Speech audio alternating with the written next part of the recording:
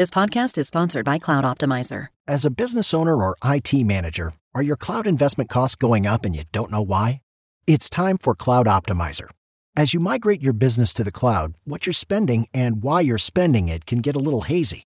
But Cloud Optimizer clears up the mystery and puts the cloud to work for you. Cloud Optimizer starts by analyzing usage patterns, right-sizing resources, leveraging discounts you may not be aware of, implementing automation, and much more. And by reducing unnecessary expenses and maximizing performance, Cloud Optimizer guarantees you a savings of 5 times what you spend for their service. As you utilize cloud-based services more and more, you don't have to lose sight or control of your spend. You can stay agile, streamline your costs, and optimize your performance, plus save significant money with Cloud Optimizer. Make the cloud work for you with Cloud Optimizer. Get a free assessment and find out how much you can save by going to cloudoptimizer.com. Go to cloudoptimizer.com for your free assessment. That's cloudoptimizer.com.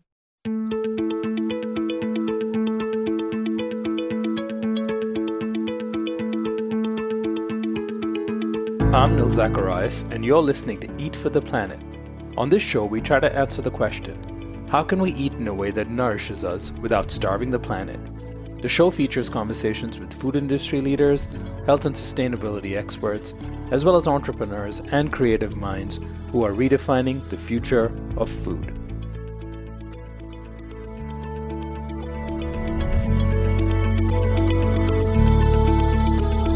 Dan Riegler from Corona, thank you so much for joining us on the Eat for the Planet podcast. Thanks. So good to be here. So you've heard this podcast before, as we just discovered in our conversation. So it's always good to have someone on who's heard previous episodes and has a sense of the type of conversations we have here. But I'm curious to learn about how you got interested in food. So why don't we start there? What made you get interested in the business of food? Well, I've always really loved food, which is one of the things that led me to your podcast and was very helpful as I was starting to dive into the food business and start a company. But yeah, I've always been very passionate about food. I grew up between the US and Europe. So I grew up with sort of not the typical American food culture and experience. And I didn't come to really realize and appreciate that until a bit later. But I've also always been very passionate about sustainability, and sort of understanding more about the intersection of those two things has really led me to where I am today and starting Corona. And that's been a more interesting journey for me, I think, really connecting where food is coming from with, where our values are and how we should be producing and consuming food. Yeah, and so why Corona? Can you tell us what it is? And perhaps I'm assuming a lot of listeners may have never heard of the brand before, but maybe you can tell us a little bit more about what you had in mind when you got started and what the company is now. Sure. Well, we're relatively new. So we're actually based in Singapore, and we're in the market in Singapore and Hong Kong and food service. But essentially, we make meat from whole plants. So our approach is really taking a very ingredient-focused approach to making plant-based meats. We're starting with jackfruit, and we've zeroed in on that because it's such an interesting crop from a farming standpoint. So we basically believe in 3 things. We believe that food should be, more sustainable, and that means more sustainable for the people growing it, for the communities where it's grown, for the planet and the soil itself. We believe that it should be better for consumers, so healthier. And we believe that it should be delicious and offering an amazing experience and accessible. And accessibility means price, but also means formats that consumers are really excited about. So what we do is we start by identifying, categories of meat and ingredients where we can come up with some really interesting products and then turn them into the most delicious and accessible formats possible. So right now we're making a pork from jackfruit, and then we turn that into more value add, ready to cook type products to make it as convenient and as turnkey as we can. So we're making a line of dumplings and dim sum products to start. And we're getting those launched at the moment. And then we'll be making a whole range of convenience focused products. And you started the company in Singapore. I know jackfruit is a pretty common ingredient in most parts of Southeast Asia. So was that the reason why you initially picked jackfruit? Maybe tell us a little bit more about that. Yeah, so it was a combination of I've spent a lot of my career in Southeast Asia. So a lot of what drove me to this industry in the first place. I mean, I come from more of a finance and consulting background, but I was doing a lot of work on a variety of agriculture related projects. So spending a lot of time in the field with farmers, looking really at the source of a lot of the issues in our food production system. So as we were looking at what we wanted to work with in terms of ingredients and crops, it was really important that it would have this positive impact, that it was a crop that was good to grow, that could be grown in a regenerative and soil friendly way, a crop that was, not having a detrimental impact in terms of being taken away from communities. So something where there's a lot of bioavailability, where there's a lack of commercialization or wastage. So jackfruit has a lot of wastage in the supply chain. It's a very abundantly grown and available crop in a lot of markets in South and Southeast Asia. So we source from Sri Lanka right now, but it grows all over the region. And a lot of it is just not getting to market. So there's a lot of lost income opportunity. There's just a lot of inefficiency. So that's very important for us in terms of what we look at using, tapping into what's already there and not being commercialized effectively.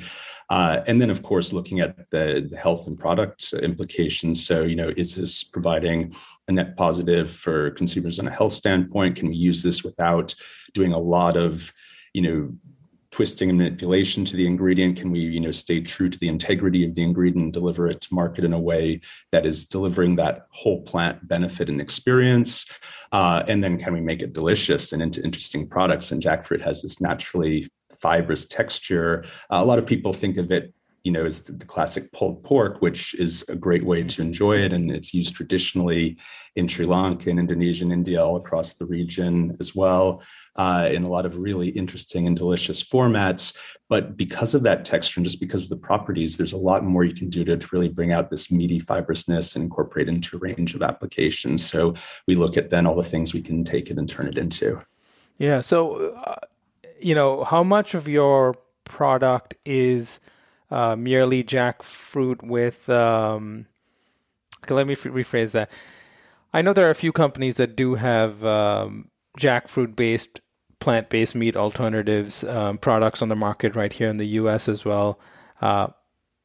Most products that I've come across, and maybe it's because they haven't shared more details around how they produce it, most products tend to be jackfruit in its natural form with some flavors added to it or some sauces and spices. Is that what you're doing as well, or is there another layer of I don't want to necessarily use the word processing because that automatically implies we've done something bad to it. But what I mean by that, is there another layer of enhancement that you're doing to the jackfruit to make it more meat-like? Because jackfruit can be meat-like, but it does, in my experience consuming jackfruit, it does not always have the right texture. And so it isn't a real one-to-one replacement. It is similar. And with the right amount of seasoning, you can make it really good.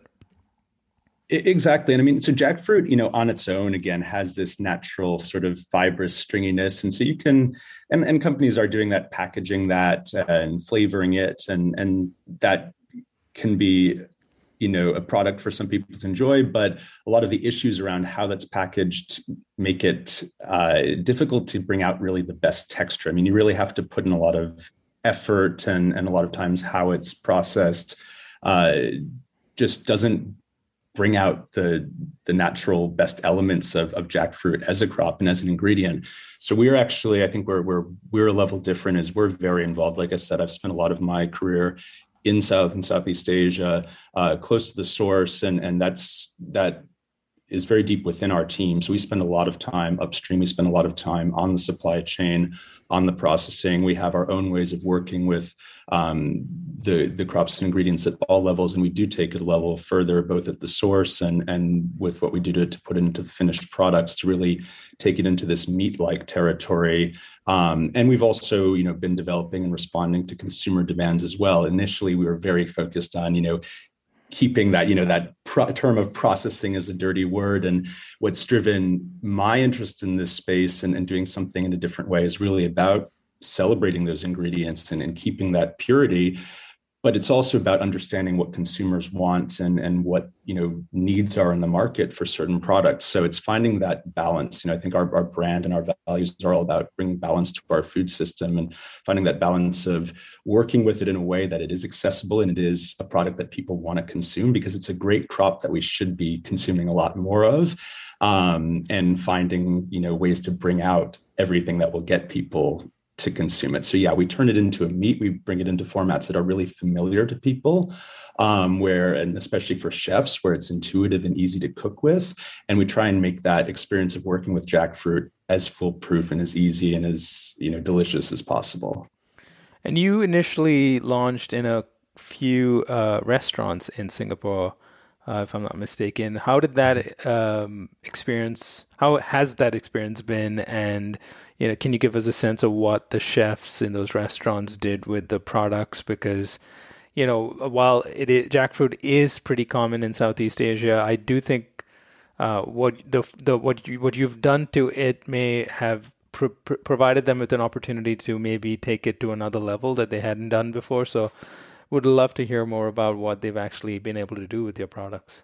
Yeah, well, that's one of the many favorite parts of my job is working with really amazing chefs and seeing what they're able to, because especially the initial formats of our product really meant to keep it as kind of a blank canvas that chefs could work with and interpret it. And a lot of our development of the product and growth has come from seeing what those chefs are doing and understanding the culinary elements of it and feeding that back. We're a very culinary centric and driven company. Really it's incredible to see everything from in Singapore, we had a no hiang, which is a very traditional pork. It's a sausage, it's a ground pork roll that's very commonly eaten. It's a very common Peranakan dish. So this Chinese Malaysian fusion cuisine that's very prevalent in Singapore. So very traditional. That's served at Candlenut, which is a Michelin star Peranakan restaurant in Singapore. Chef Malcolm Lee is very well known. So to see his interpretation of that and it going into such a deeply known and appreciated dish with very high expectations is something quite cool. We've also had chefs use it in local dishes like a rendang there. We're in the market in Hong Kong as well, where it's been localized in a lot of really interesting ways. But there's a wide variety of cuisines and dishes that it can go into. So we encourage a lot of that creativity. We also then have product lines like our dumplings, where it's steered in a very set direction and given a very specific profile, and we see a lot of positive response on that as well.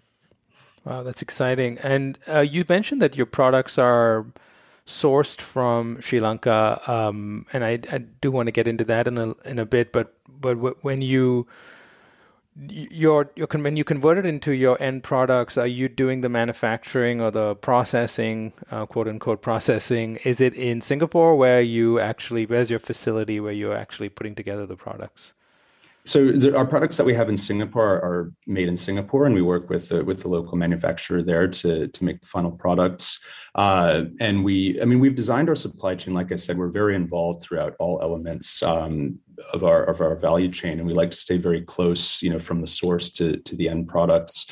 So we've designed it in a way to, again, we have to work with the base ingredients like the jackfruit on a certain level in order to reduce waste, but we look to build sustainability and efficiency into our supply chains and logistics as much as possible. And that is something that has been helpful now as supply chains are quite messy and really stretched, and having more of that ownership in the supply chain has been a huge help for us as we look at coming into a market like the US, and we're about to set up local production in California in the Bay Area here to get going, and our ability to really make products and localize, I think, feeds into that culinary approach where we can really adapt to local flavors, work with local chefs, and incorporate that feedback directly. Yeah. And do you foresee that your products are always going to be, the raw ingredients will be always sourced from Sri Lanka? Is there what's the size of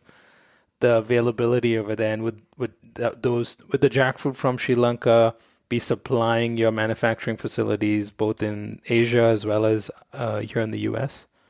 Yeah, no, right now we're very set on growing in Sri Lanka. I mean, there's such an amazing farming story around jackfruit and around other crops and ingredients that, we have our eyes on at some point in the future, that we want to help grow and share. But we're also always looking at how we can localize and adapt supply chains and looking at ingredients beyond jackfruit in the future, where we can source things all over. I mean, I think at the end of the day, food should be local and decentralized as much as possible, and finding ways to support the types of crops and ingredients that can support that kind of food system, the food system we should be moving towards, and finding ways where we as a brand can support that and obviously scale it. I mean, to really be impactful in the space, you have to scale. And so again, that idea of balancing scale with a good, sustainable food system, that is what we need to be moving towards, not just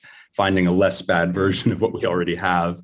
That's what we want to be supporting. So where that journey takes us, we will see, but we're always looking at new opportunities, new markets, and where we can have an impact on the sourcing side. Yeah. And in terms of the growing jackfruit, is that something that can be done in the U.S.? Is that, as far as I know, it's not grown in the U.S., but maybe you can tell us a little bit more. There's a little bit. It's not grown widely. It needs a very tropical environment, so it needs a lot of moisture. Jackfruit's a very interesting crop because it can be a very low maintenance, hands-free crop. In Sri Lanka, it's often, grown on these wild plots in the forest where the jackfruit itself is not being really looked after. It just sort of grows and is there, and what's needed is taken.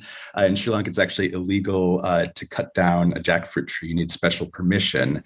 You have just huge amounts of wild and somewhat managed is not the right word, but cared for jackfruit.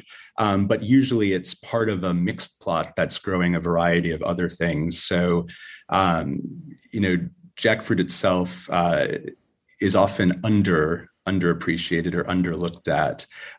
In the US, we would look to sort of bring that model here at some point if it works. I think in the Caribbean, there's a lot of huge opportunities. In Florida, there's a little bit of jackfruit growing in Hawaii, but in any tropical environment, there's opportunities for jackfruit. And as a crop that can fit into a variety of existing farmings that can support a biodiverse, low maintenance farming operation, it's a very interesting opportunity. But I think that will take some time as well. Yeah, obviously.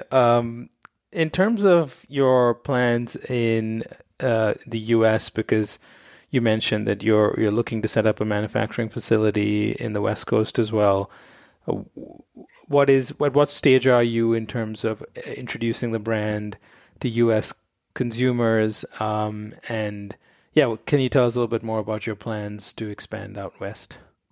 Absolutely. So, we're going to be getting set up in San Francisco and in Los Angeles to start, and we're going to be getting products into the market fairly soon in a small scale. So we'll have a chance for people to start trying out some of our first products here. We'll be taking a similar approach to how we've launched in Singapore and Hong Kong. So partnering with really interesting chefs and restaurants. And again, we want to make sure that in the initial forms, people are having a really great experience with our products. We'll also be looking to engage with a lot more community-focused organizations and make sure that it's not all, there's a lot of hype and buzz at the premium side of the plant-based space right now. We're very much about being inclusive and accessible and connecting people, at all areas to eating in a better way, eating in a more conscious way. So we're making sure that we're looking at a very holistic approach to the market here, and we're going to do it in a very manageable way.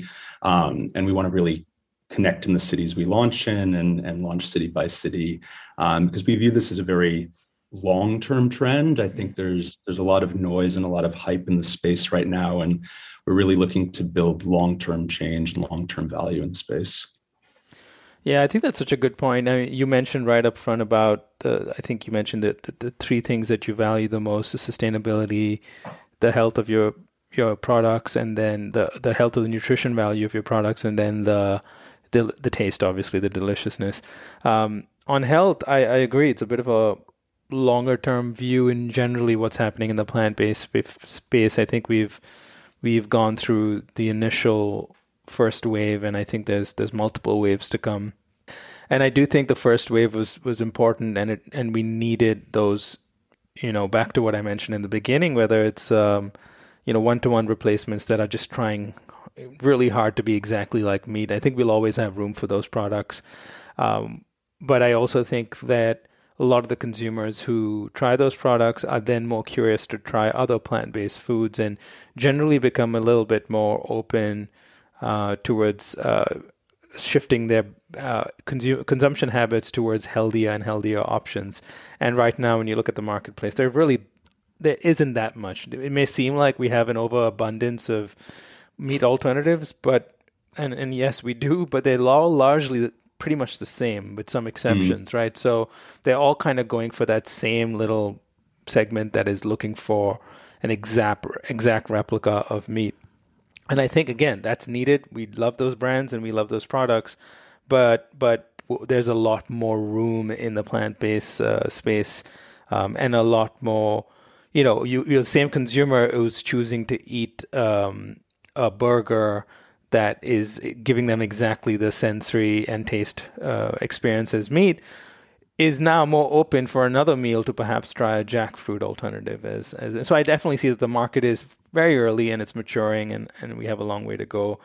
In terms of your plans in the US, are you looking to launch the same products that you currently sell in Singapore? And what would those products be? What should people be keeping an eye out for?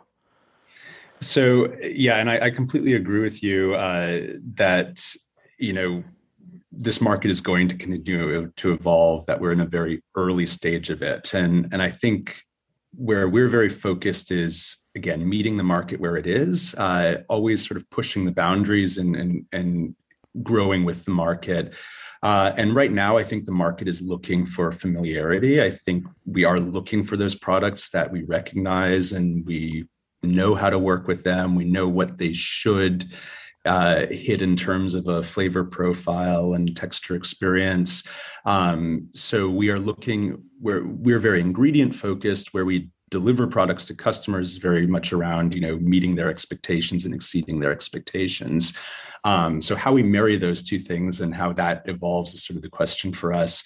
In the US, we will be launching some slightly different products. So we've had a lot of time over the last 18 months to really focus on product development and take some of the feedback in our first markets and make some improvements to the products. And so we're really excited where we have it now. But some of that is also responding to certain consumer feedback. So like our new products were on the nutrition side. We've really been focused on the whole plant element and, pieces like fiber and things where jackfruit brings a really interesting element that is often missing from our nutrition, especially here in the US. But consumers are still very conscious about protein. So making sure that we are meeting those expectations and things like that, and meeting that meat-like experiences is something that's very important to us at this stage. So we're going to be launching with both our plant-based pork, so jackfruit-based pork in the food service world. So launching through restaurants, through a variety of formats there, to give that experience through the chefs and to connect with chefs. In terms of retail, we're going to be launching our dumplings to start. So we have a line of gyoza that we've developed. And that's a product that we're really excited about, that is very close to both my co-founder Blair and my hearts, and has sort of been at the origin of what we've thought about in terms of, ideal products that are familiar, but you can do so much with, that are universally loved, and build on a line from there around similar, whole plant-based convenience type products. And that's a space we're really excited about. But as this space grows, again, it's about really spending the time and putting in the work on the ingredient and on the upstream side, so that I think the market will evolve and will move away from this needing to eat something that is just synthesizing meat and just being very familiar to growing and expanding into eating a variety of more interesting crops and ingredients and things. And we plan to be very much at the forefront of driving that as well. Yeah, you brought up protein there, which I'm sure you'll get asked this question, but and I wasn't planning to go there, but it is an interesting one. It's not one to be dismissed because when people are looking for replacements to conventional meat using plant-based, still they want to make sure they're getting their regular dose of protein. I call it dose because almost people pretend like we need a lot of protein all the time, or something's going to happen to us. So, is that a concern? Is that what is your, and maybe it's more of a concern here in the U.S. versus, maybe you can tell me that, versus is it also an issue in Asia that people they want their center of the plate to have a certain level of protein. And if they're going to take meat out, they want to make sure whatever they replace it with has that or more protein. So knowing that jackfruit in itself doesn't have that much protein, how do you overcome that challenge? Yeah. I mean, I think it's definitely a US topic. I think it's a wealthy nation topic where has become this equation of, wealth requires protein and protein in various forms. And look, I mean, we all need protein. Sure, protein is an important part of our nutritional requirements, but it's not everything. And it tends to take a very front and center position in, what is and is not good for you. And I think it does tend to get very overblown, and the data supports that. But again, if consumers have certain expectations, you need to manage that. So we do not, focus on protein at the center. We focus on very holistic. I think in general, we're very overloaded with information and ideas around what is good, what is not good, what is healthy today versus what was healthy 3 years ago. And I mean, we try and simplify and distill and say, it's about that balance of health and taste, because it has to hit both. It has to be better for you and taste good. And again, just focusing on the ingredients and transparency in our sourcing and the benefits of eating jackfruit in its unripe, pure form offers a lot that is, I think, easy to understand and digest, unintended. Whereas there's a lot of discussion around, very specific areas of functionality. And there's a lot of things that you can look into in terms of jackfruit, the fiber, the low glycemic index potential. There's some really interesting happening around diabetes. But what consumers take from that and what consumers focus in on, I think, is very much focused on things like protein, but I think needs to move to more holistic, is this good for me or not? People, I think, are looking for transparency increasingly these days. So we try and really focus in on that. We try and really simplify the messaging. And it's about feeling good about what you've eaten. That means it has to be satisfying, but you have to know that what it's doing to your body and where it's coming from is also having a positive effect. How deep people are going to dive into the nuance of that varies a lot by customers and segments.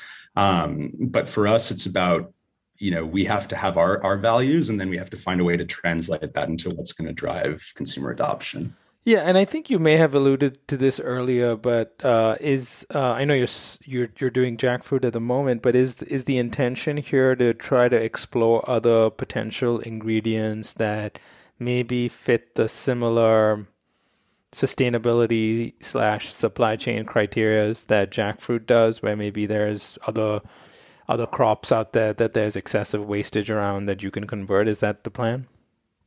Absolutely. I mean, that's really the core of what we do. It's around, how consumers interact with us is very much about a brand that makes delicious plant-based products. But really what we're looking to drive, the impact we're looking to drive, is on that sourcing side, is finding ways to identify these ingredients.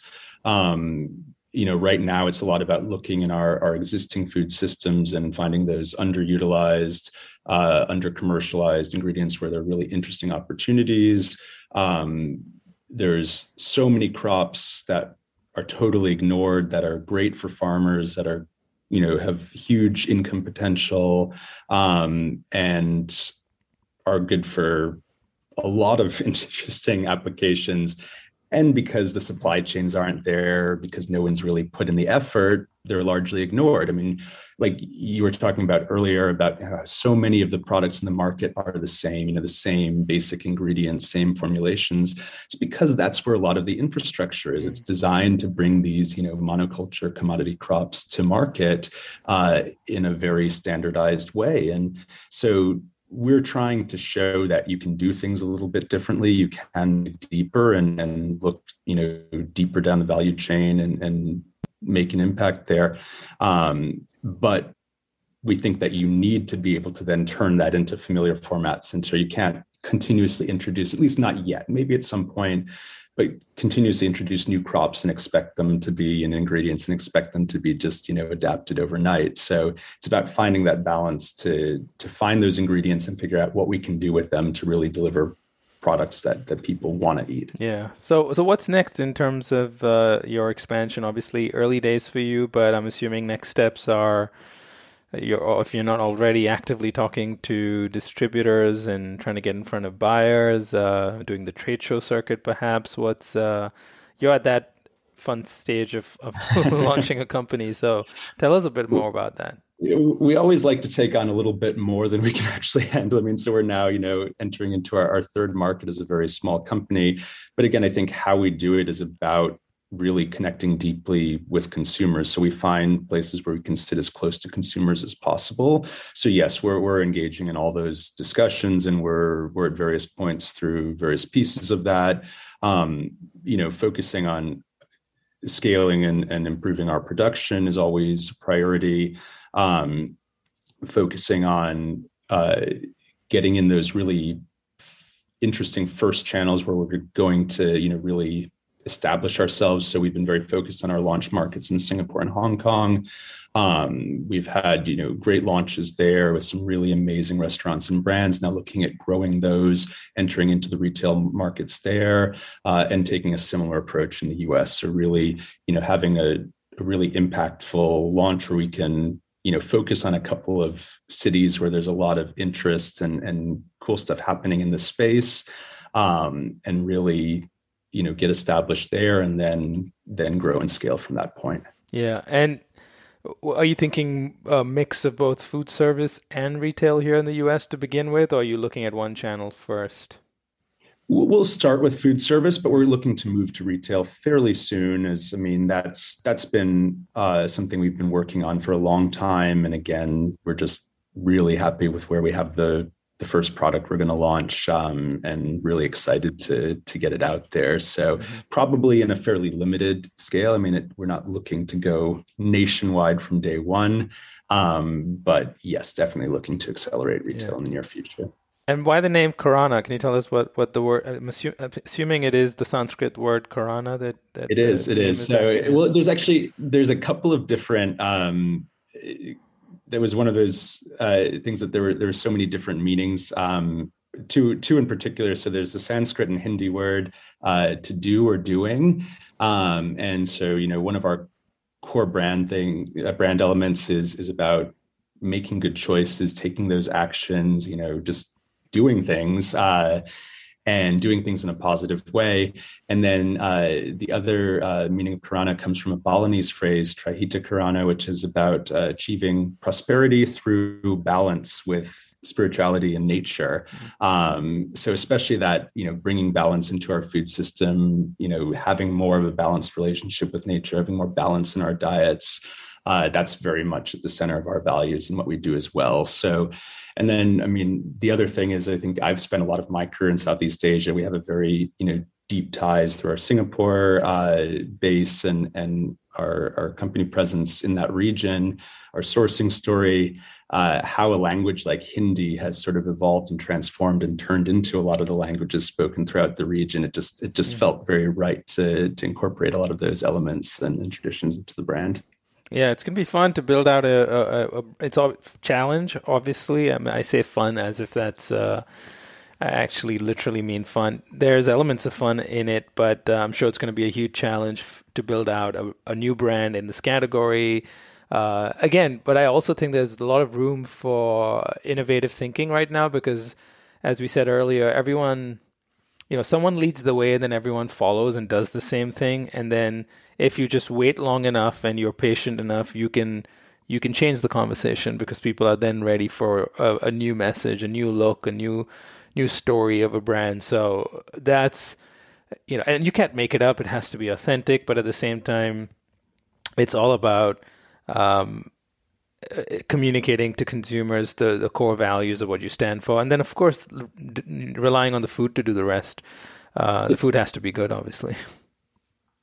Exactly. And I think that's one of the learnings for us, and something that we're very focused on is, we have our own values internally, what we'll use in terms of ingredients and what we want to achieve in terms of various points of impact and health claims, but then what actually gets translated to the consumer facing piece of the business, it has to be very distilled and very straightforward. So a lot of it is living and owning your values, even though that doesn't always get recognized and celebrated to the full extent, and being able to focus in on what are the key things, because ultimately it is about having an impact, and how we have an impact and, expand the values that we want to adhere to is by getting people to buy and love our products. So that's the most important thing at the end of the day. And we have to, sometimes that means that people will celebrate our values. Sometimes that means that we just have to quietly own that. But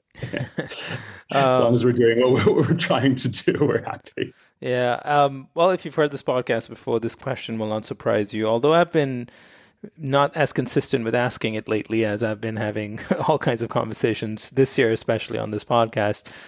But I'm going to go back to asking it, which is, when you build out Kirana into the company you want it to be, and all of us in this movement to try to get people to change the way they're eating and to make changes in the food system, however incremental it is, hopefully we're all going to be successful, and the work we're going to do is going to amount to something.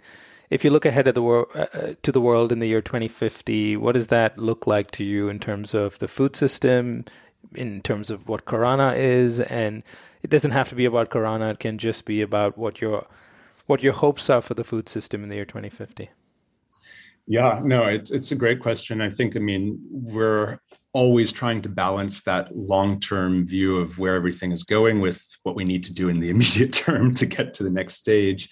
And I think, I'm very positive ultimately on where I see there's a lot to be frustrated and concerned about in the world right now. But ultimately, I think there are so many people working to improve things, and increasingly people in governments are starting to wake up to this. And I think a lot of the conversation is focused around, will things happen? Will people make the right choices? And the half of the conversation we forget is that it's not entirely up to us. Like, this is an existential issue. You're seeing this happening with our current resources around water and the price of meat and the availability, supply chain shortages around the world. This is only going to continue and worsen. So our food system will absolutely shift. It has to, and it has to shift. If it's not going to collapse entirely, it has to shift to a way that is, again, it's not just about going vegan and plant-based. It's about fundamentally looking at how we produce food. Who is that? Who grows our food? What are the farming conditions? What is required? Our crop selection, what we eat, when we eat it, where it's coming from. All this has to change. And I think we are, entering into a period now where we are moving back a bit more towards a localized world in general, which has both good and bad elements. But I think that will definitely happen in our food. And I think we will become more local in what we eat. We'll have to become more, we need to move to a more balanced regenerative farming model. We need to eat a much wider variety of different crops and plants. We need to be much more conscious about where our food is coming from.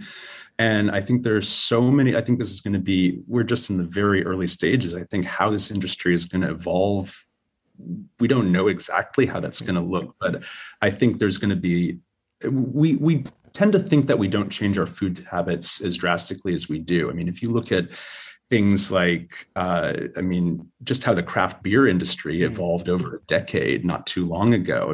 Where it was from when I started college, it was very limited. Now it's amazing, just the the amount of brands and the quality and caliber around the world. And that's been repeated with, our food, our diets, what we eat, how we eat has changed so much. And not always, we've had dips, but for the better, I think, more recently as we get more conscious, and I think that will continue. So I think we're going to be looking at a very different food world, a very different world in general, probably before 2050. But I think it's going to be, I don't think there's any one size fits all solution. Food is a deeply personal, complex, and dirty business at the end of the day. And it won't be completely disrupted by one or two technologies. It needs to be something that we need to work within the existing frameworks to really shift things. And we need to incorporate a lot of new developments that are coming. And there's some really exciting things, but I'm excited for whatever it will be. Yeah, I like that you hold a much broader perspective on it, which is we have to be open to hybrid models that maybe don't neatly fit into the existing frameworks. In fact, if we try to squeeze everything into the existing framework, we firstly will not make too much of an impact. And so while we need to do some of that, and I think some of that will just naturally happen because there's, the alternatives to conventional meat, dairy, and other products are going to just get more and more popular. It doesn't mean there's not room for us to think outside the lines, outside the box, and explore opportunities to find ways how we can help parts of the world, at least, local also is a pretty confusing word to some people, maybe regional opportunities, finding ways in which we can be more self-sufficient, more resilient as we continue to face the realities of climate change. And hopefully we can adapt in time to be in a much better place by the year 2050. So, Dan, it's been a real pleasure catching up with you and talking about Karana and the work you're doing. Good luck with everything that's next. Thank you so much.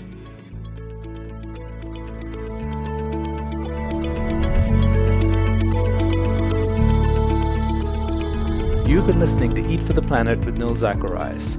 If you enjoyed this conversation and would like to show your support, all you have to do is subscribe to this show and rate and review it.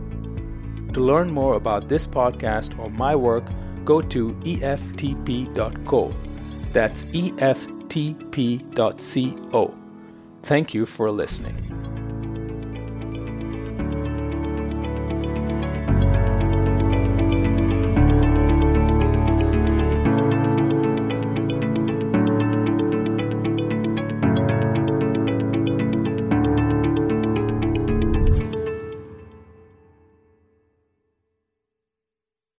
The headlines remind us daily, the world is a dangerous place. The elites in charge say everything's fine, stop noticing. But you know better. And your gut knows that time is short to prepare for a world that is 4 missed meals away from chaos. My Patriot Supply has helped over 3 million families become more self-reliant and is the company Americans trust to prepare. Go to MyPatriotSupply.com and secure their best-selling 3-month emergency food kits. Each contain delicious breakfasts, lunches, and dinners, averaging over 2,000 calories per day.